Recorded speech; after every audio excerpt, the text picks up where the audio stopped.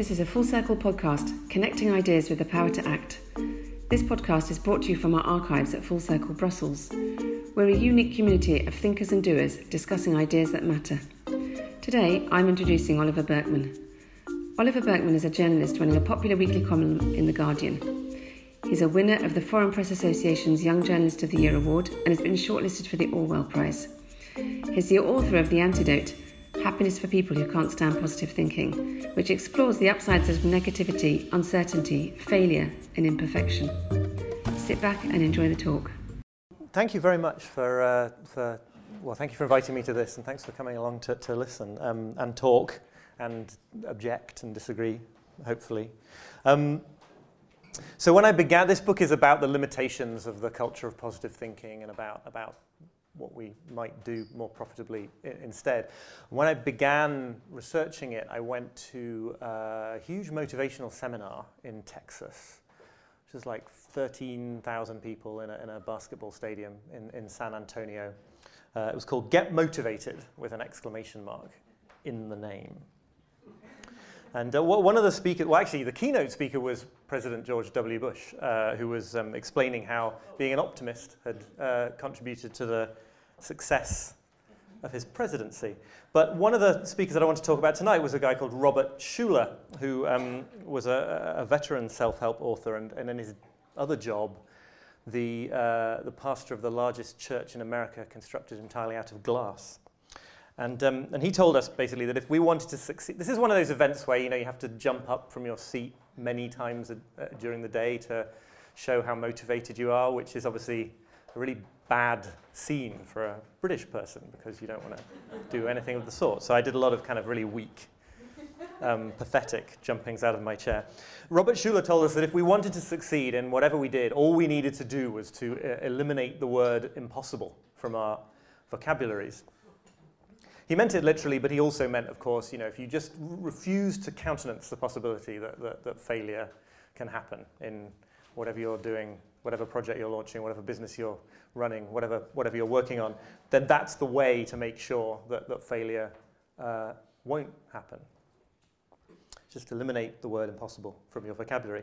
And I was back home a few months later reading the news on my computer in Brooklyn when I saw that the largest church in America, constructed entirely out of glass, had filed for bankruptcy. And a few months after that, Get Motivated seminars went bankrupt as well. So evidently bankrupt, I thought to myself, was a word that they had forgotten to eliminate from their vocabularies. I hope I'm not mocking people for going bankrupt. I'm a newspaper journalist, so you have to not mock people for bankruptcy. But the conclusion that I draw provisionally from that is that there's something wrong, right, with these very positive and upbeat and optimistic approaches to achieving success if the people who promote them can't make a success of their own businesses promoting them. I guess that most people in this room don't need telling that kind of very cliched jump up out of your chair in a basketball stadium kind of positivity is of limited use. But what I want to try to suggest in the rest of my time is that there's something embodied there that's a sort of very acute version of something that actually we do, most of us, most of the time, fall for when it comes to how we think about happiness, how we think about worldly success, and how we think about living meaningful lives. To change the tone totally abruptly, it's something that isn't remotely amusing at all. I think the best way into this is to talk about a story that I tell in my book, actually, about what happened on Mount Everest in 1996. If you've read Into Thin Air, Jon Krakauer's excellent book about that, you'll know that this was a really serious mountaineering disaster when I think 8 climbers died in one 24-hour period, and 15 over the course of that climbing season, which was a astonishing death toll, given that, obviously, by 1996, for many, many years, Everest had been a known quantity. You can, if you've got the time and the money, you can pay people to train you and take you to the top What's especially interesting, I think, about this awful series of events in 1996 is that no one's ever fully been able to explain why they happened. There was no exceptionally extreme weather. There were no sort of particularly devastating equipment failures or anything like this. John Krakauer has some really interesting thoughts about the personalities of the different team leaders and how that might have contributed, but it still seems sort of underdetermined as an event. What happened basically, if you don't know, is that there was a sort of a traffic jam a couple of 100 feet short of the summit, and all these teams of climbers became sort of bottlenecked and slowed down. And usually there's a protocol when you're climbing a big mountain like that if you don't reach a certain point by a certain time in the day, you have to turn around, because otherwise you're going to be coming back too late at night and exposing yourself to danger. But all these very professional, mostly, and otherwise led by professional climbers got into this bottleneck and just carried on pushing through, so that many of them reached the summit hours and hours after their official turnaround time that they were supposed to have called the thing off. Nobody really knows exactly why, and so they came down again, in the darkness and the worst of the weather, and that's when they came to grief. But it turns out there was somebody else in the area while this was happening, in the foothills of the Himalayas, someone who I would not have thought when I first heard about him would have anything remotely useful to say about the causes of a mountaineering disaster, because he was a burned out stockbroker called Christopher Case, and he was just there on a hiking holiday. He was burned out, he wanted to recharge his batteries, he went on a hiking holiday in the foothills of the Himalayas. But it sort of ended up changing the course of his career, because he was there while this thing was happening, and he saw some of the rescue teams and coming back down off the mountain, and it sort of haunted him. He told me it began to haunt him like it had happened to a member of his own family, and he sort of ended up dedicating several years of his professional life to thinking about and studying what could have been the causes of this disaster. And I think the reason it haunted him was because it echoed something that he had seen happen over and over again in the corporate world that he'd got so sick of and left. And that thing that he'd seen happen would be that some corporate leader, some big CEO, would announce a very ambitious new goal for their organization, probably announce it publicly, try to get everybody in the organization really motivated to support it, get everyone very, very excited about it. And then as they started implementing it, evidence would start to creep in that it maybe was an unwise goal, that it was having unintended effects that they hadn't realized, that it could even threaten the survival of the company. And that would make everyone feel very nervous and worried and uncertain, because there seemed to be something jeopardizing everything that they were doing. But this is where it gets really interesting, I think, because in response to those feelings of uncertainty and anxiety, and so unwilling are we to feel those feelings, that the people involved would commit even more strongly to the goal as a result, to try to make those feelings go away, to convince themselves that, in a sort of feedback loop, that they must be doing the right thing because they feel so confident about it. Chris Case is now an expert in organizational behavior at a university in America, and I think he probably does understand that it's quite annoying when he tells mountaineers that he's got a lesson from the world of business that can help to understand what when things go tragically wrong on climbing expeditions. But it turns out there is actually quite a good amount of psychological evidence to suggest that this pattern occurs among climbers as well. There's a very interesting study from 1963 in which some psychologists based in California, actually showing quite a lot of commitment for academic experimental psychologists, followed a team of American climbers who were making an attempt at the summit of Everest. They got as far as base camp, the psychologists, and then they waited while the professionals went further. They had them keep very, very detailed journals, diaries about their thinking and about their plans. over the weeks leading up to the final assault on the summit. Some of these climbers wanted to try a very difficult route that had never been successfully attempted before. And when you analyze the diaries that they kept, you see exactly this same pattern, right? So that they would make a plan. There would be evidence would come in that suggested it was a bad plan, the weather patterns, whether their equipment was up to the job. They would record, because they'd been asked to do this, they would record feeling very worried and lacking confidence about the thing that they were planning to do.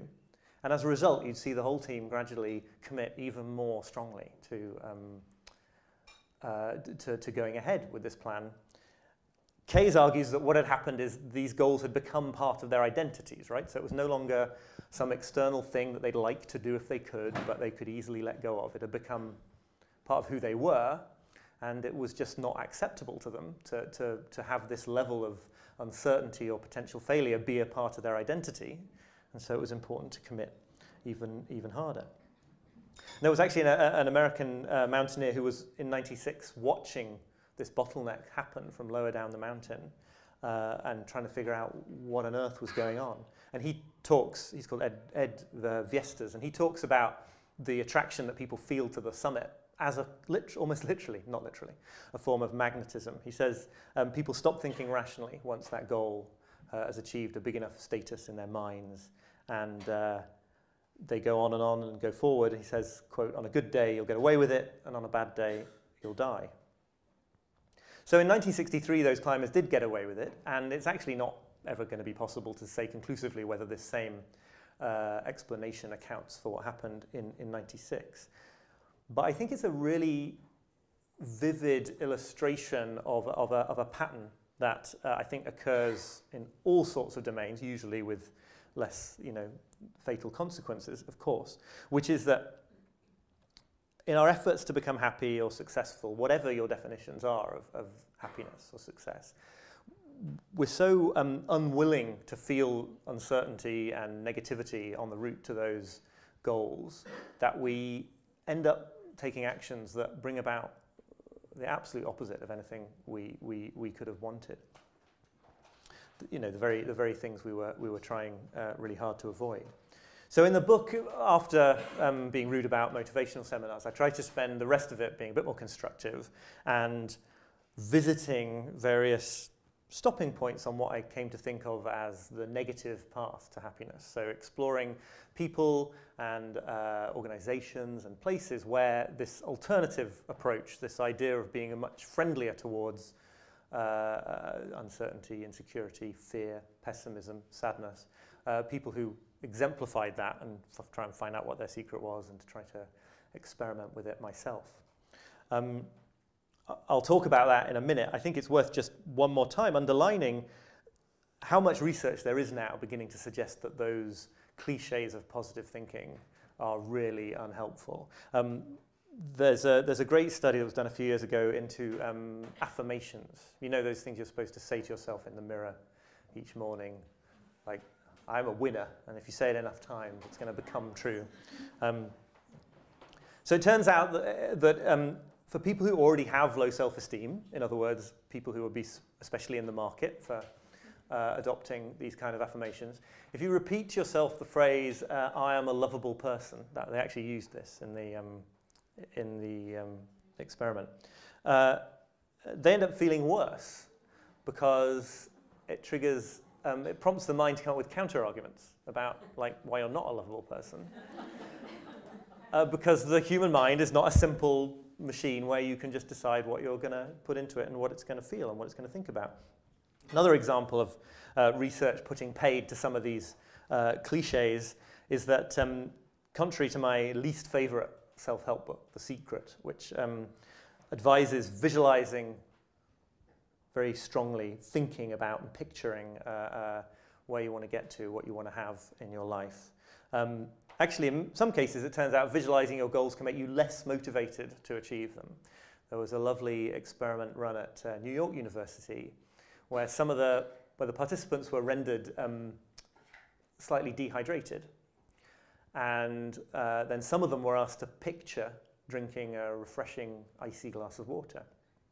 and their energy levels were monitored throughout this using blood pressure as a proxy for that. And so the people who visualized drinking the refreshing glass of water experienced a reduction in their energy levels, which the experimenters argue quite convincingly means they would be less motivated to try and slake their thirst in reality, because on some level they'd already convinced themselves, that their goal had been achieved in that imaginary realm. Self-help authors are always saying things like, your mind can't tell the difference between whether you imagine something or whether it's real life, and therefore you can visualize your way to success. But if that were true, and it seems that it is a little bit true in some ways, it would just cause your mind to give up on the basis that you'd already achieved the thing in real life that you were shooting for. Sometimes when I bring up this kind of anti-goal stuff about maybe you shouldn't focus so relentlessly on the end point, someone usually mentions this thing called the Yale study of goals.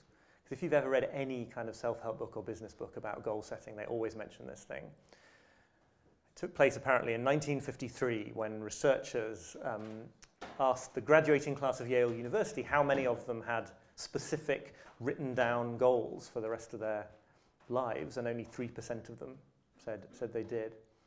And then 20 years later, the story goes, these researchers caught up with the same students and found that the 3% who had these very specific written down goals had amassed more financial wealth than the other 97% combined. Which is a great, great lesson in why you should set goals and be relentless about, focusing and keeping focused on your target. Except that it turns out it's completely made up, that this study never happened. Several people, including me, have had sort of Yale University archivists on the case, combing through to try to find it, looking at other universities that it's sometimes been attributed to in case it happened there. There's basically no evidence that it ever happened. A few years ago, a journalist for a magazine called Fast Company contacted one of the big-time self-help gurus who uses this in his presentations. And he said, I think I got it from, I don't know who it was, Tony Robbins or whatever. And he named another self-help guru. And the guy went to him, and he referred him on to another one. And eventually it's a perfect circle, like it joined up at the end, because nobody knows where it came from. It's just sort of out there in the ether. This classic finding about goal setting turns out to be just made up. But like I say, I think a lot of this is a bit of an easy target. I want to try to say a little bit about why I think this is a kind of mindset that maybe we do all share a little bit, even if you'd never be seen dead at a motivational seminar in Texas. So I'll just sketch very quickly a few of the stopping points that I made on this journey that I came to think of as the negative path to happiness. So for example, I discovered that there's this whole underground community, basically, of people describing themselves as Stoics, not Stoic in the sort of modern-day British sense of refusing to acknowledge your feelings, but in the sense of the Stoics of ancient Greece and Rome, who had a very accommodating approach towards negative emotions. One of their, it's a huge philosophy, I won't begin to attempt to sketch it all out here, but one of the techniques that I really liked from that tradition is called the premeditation of evils, or you could think of it as negative visualization. This is the idea that instead of focusing on the best case scenario, convincing yourself that whatever you're engaged upon is going to work out, you spend proper time and effort really thinking about the worst case scenario and trying to imagine how badly things could go. Here's the argument. It's very instinctive when you're worried about something, or when your child is worried about something, or people in your organization are worried about something. It's very instinctive to want to reassure, right? To sort of convey the message that everything's going to be okay. But what the Stoics note, and psychologists in their tradition since have pointed out, is that when you, the more you insist that everything's going to work out, the more you sort of inadvertently reinforce the idea that it will be absolutely catastrophic if they didn't work out.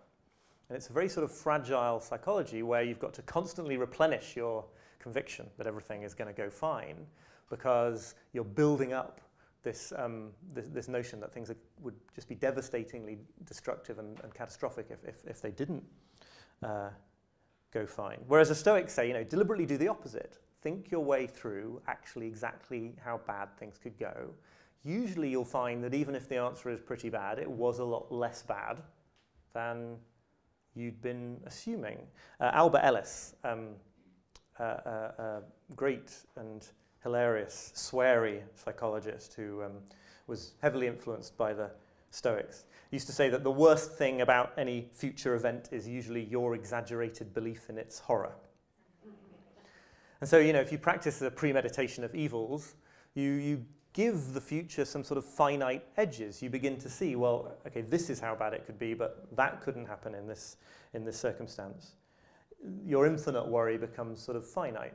Also, the Stoics point out, this is a really good way of appreciating the things you do have now. You can't open a magazine at the moment without hearing about the importance of gratitude. But if you're a bit pessimistic and downbeat, like I am, it's difficult to just sort of decide to feel grateful about things. The Stoics point out that one way of doing that is to vividly picture losing the people, relationships, possessions, opportunities that you have now. Then you'll come to see how much you value them in the moment.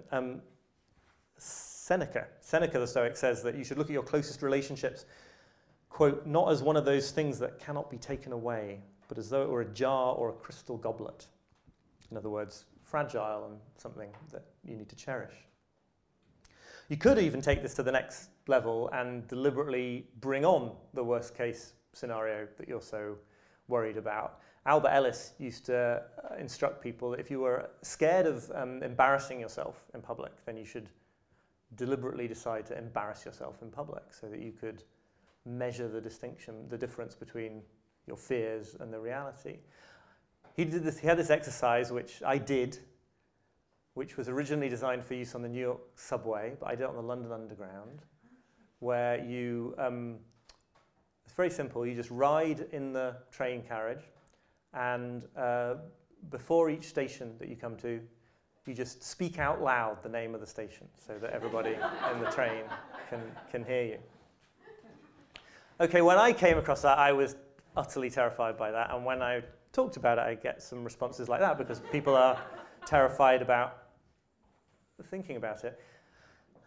And yet it's kind of weird that it's so terrifying if you think it through, because you're not planning to pick a fight with anybody or verbally abuse anybody.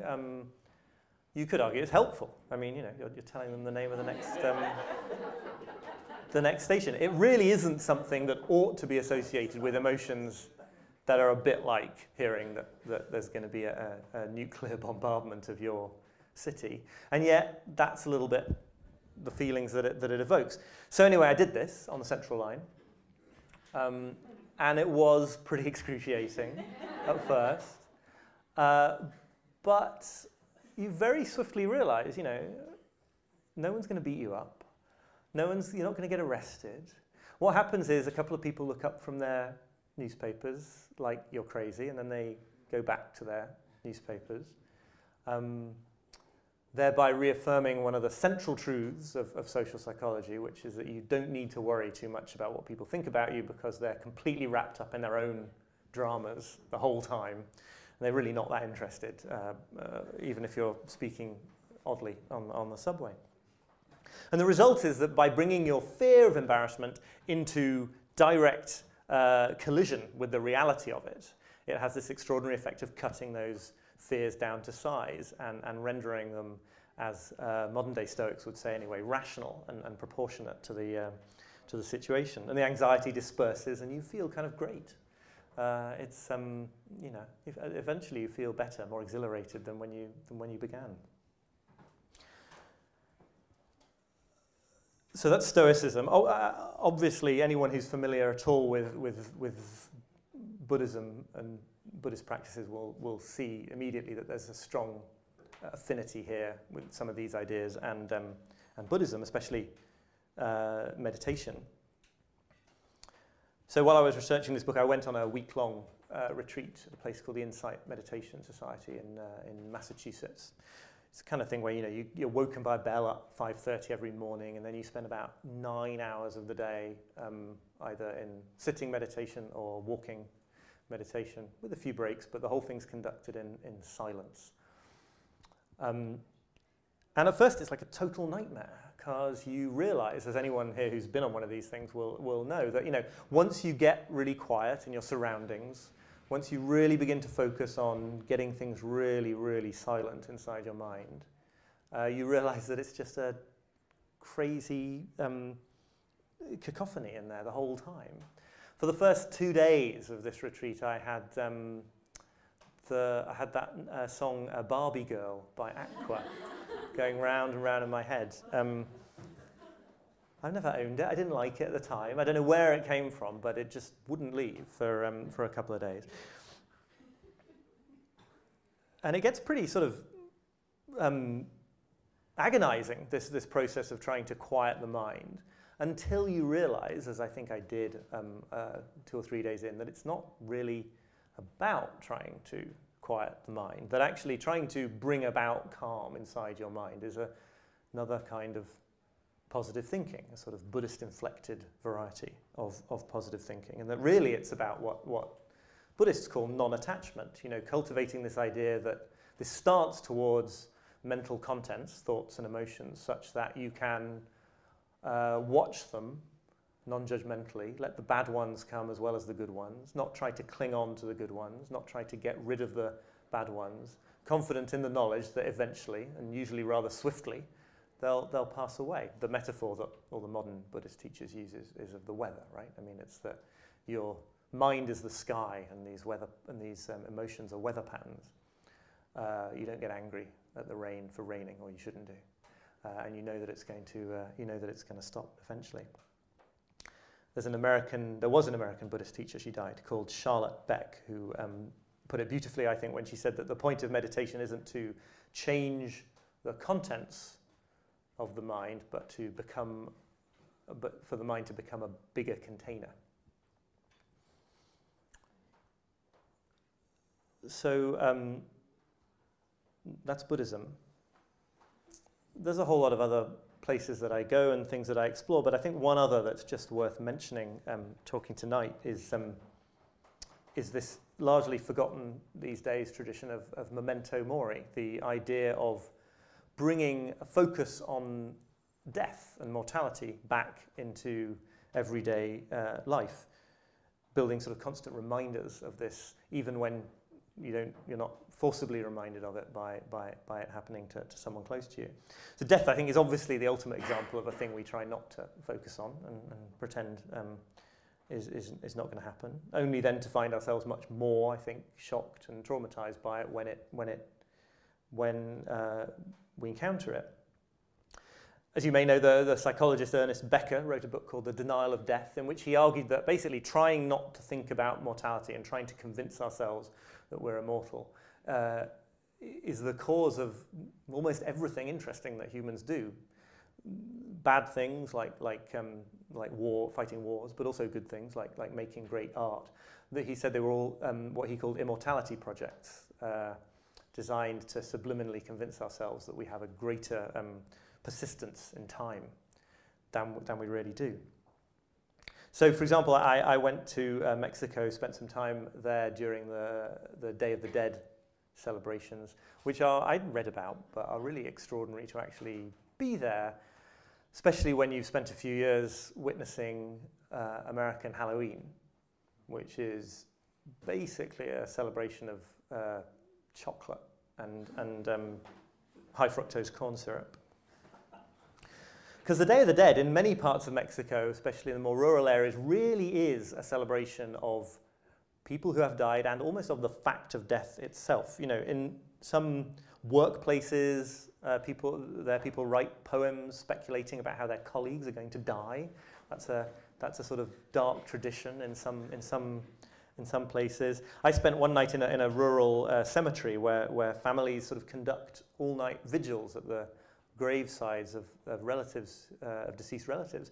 And it's not that they're making light of it and partying, but it's also not that they are weeping and mourning. It's a very sort of easy, conversational, hanging out. It's sort of life and death both present at once in a very relaxed way. Of drinking tequila, there's music going on, but it was a sort of extraordinary thing to be able to witness, and only just to begin to get a little bit of a taste of. I mean, it's a hard mental mindset to adopt if you don't, if you're not raised in it, I think.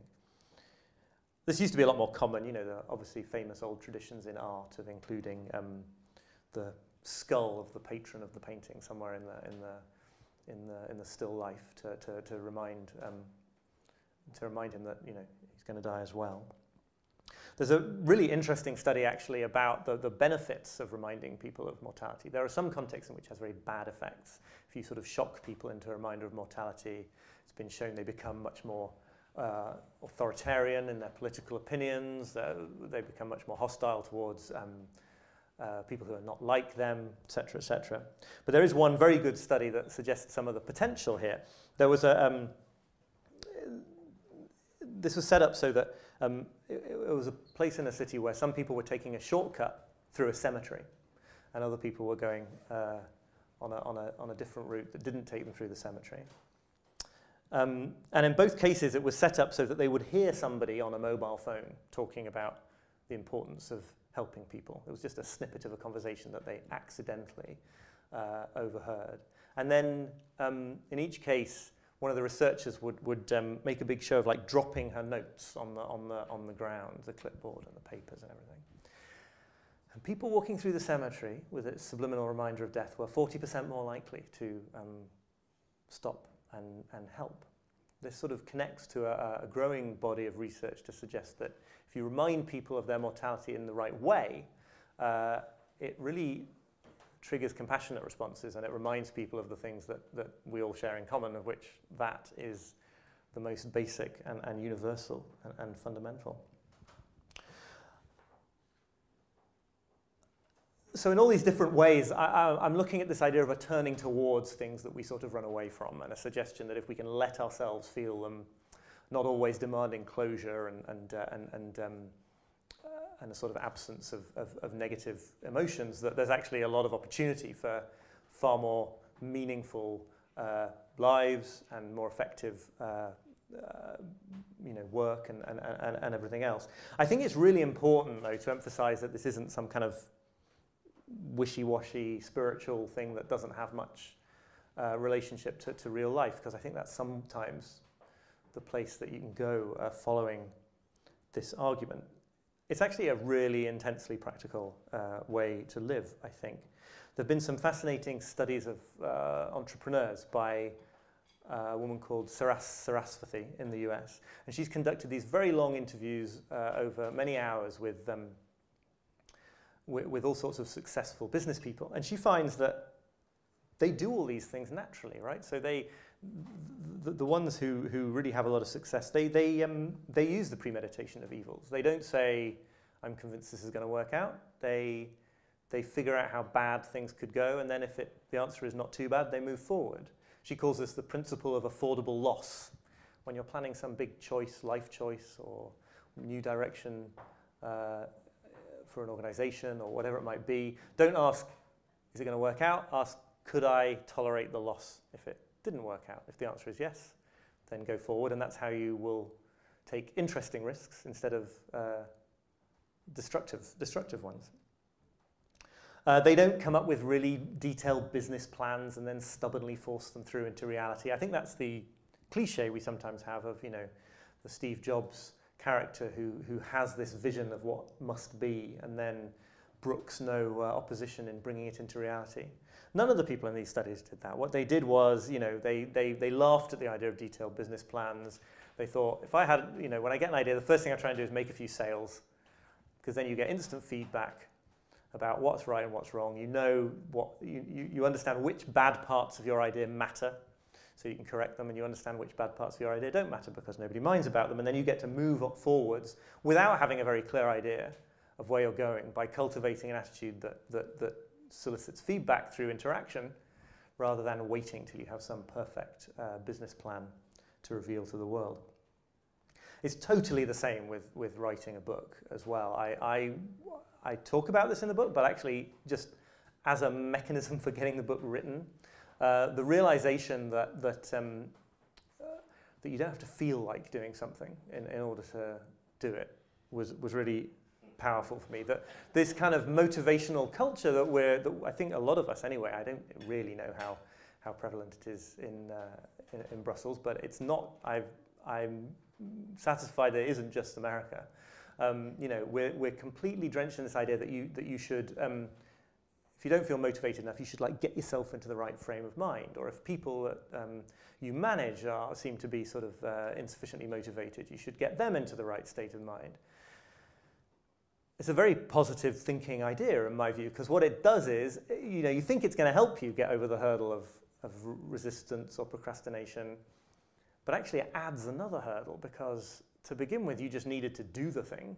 Now you need to make yourself feel like you want to do the thing as well, and that's actually a lot harder, because actions, like in the case of writing, open the laptop, open the file, open up the notes, start typing, those you can sort of take, whereas they're fairly straightforward.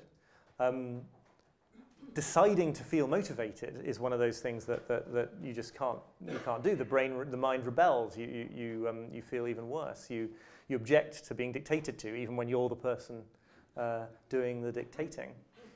It's terribly childish, but I think it's pretty fundamental to how our minds operate. I really like, I'm finishing off, but I really like this line that I think really sums this up from a Japanese therapist called Shoma Morita, whose work gave rise to a school called Morita therapy. I kind of come to think of him as the ultimate anti-positive thinker. And his life advice, this is great, he says, quote, "Give up on yourself. Begin taking action now while being neurotic or imperfect or a procrastinator or unhealthy or lazy or any other label by which you inaccurately describe yourself. Go ahead and be the best imperfect person you can be and get started on those things you want to accomplish before you die." End quote. It sort of brings it into focus, I think. I think it's certainly a much more powerful and durable and research-backed, I would add, way of thinking about happiness than, say, the approach of Tony Robbins, who gets people to walk across hot coals barefoot at his events using only the power of mindset to stop them burning their feet. Actually, it's not the power of mindset. It's the fact that coal is already is a poor convector. I may not be using the word correctly, but basically, if you walk really fast over hot coals in bare feet, you're going to be fine because of the nature of coal. And if you do it on certain other hot things, you wouldn't be fine at all. And in fact, last year, I think, in San Jose, he did this and had people walk across hot coals, and something went wrong in the planning or the preparation, and about 20 people had to be hospitalized with burnt feet.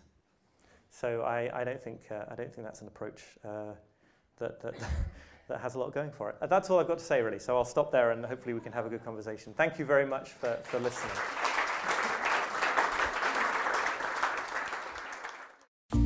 Thanks for listening to our talk.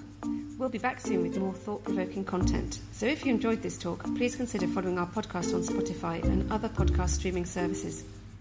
In the meantime, you can keep up to date with our events at Full Circle Ideas on Facebook, or watch our other talks and interviews on YouTube at Full Circle Brussels. Until next time.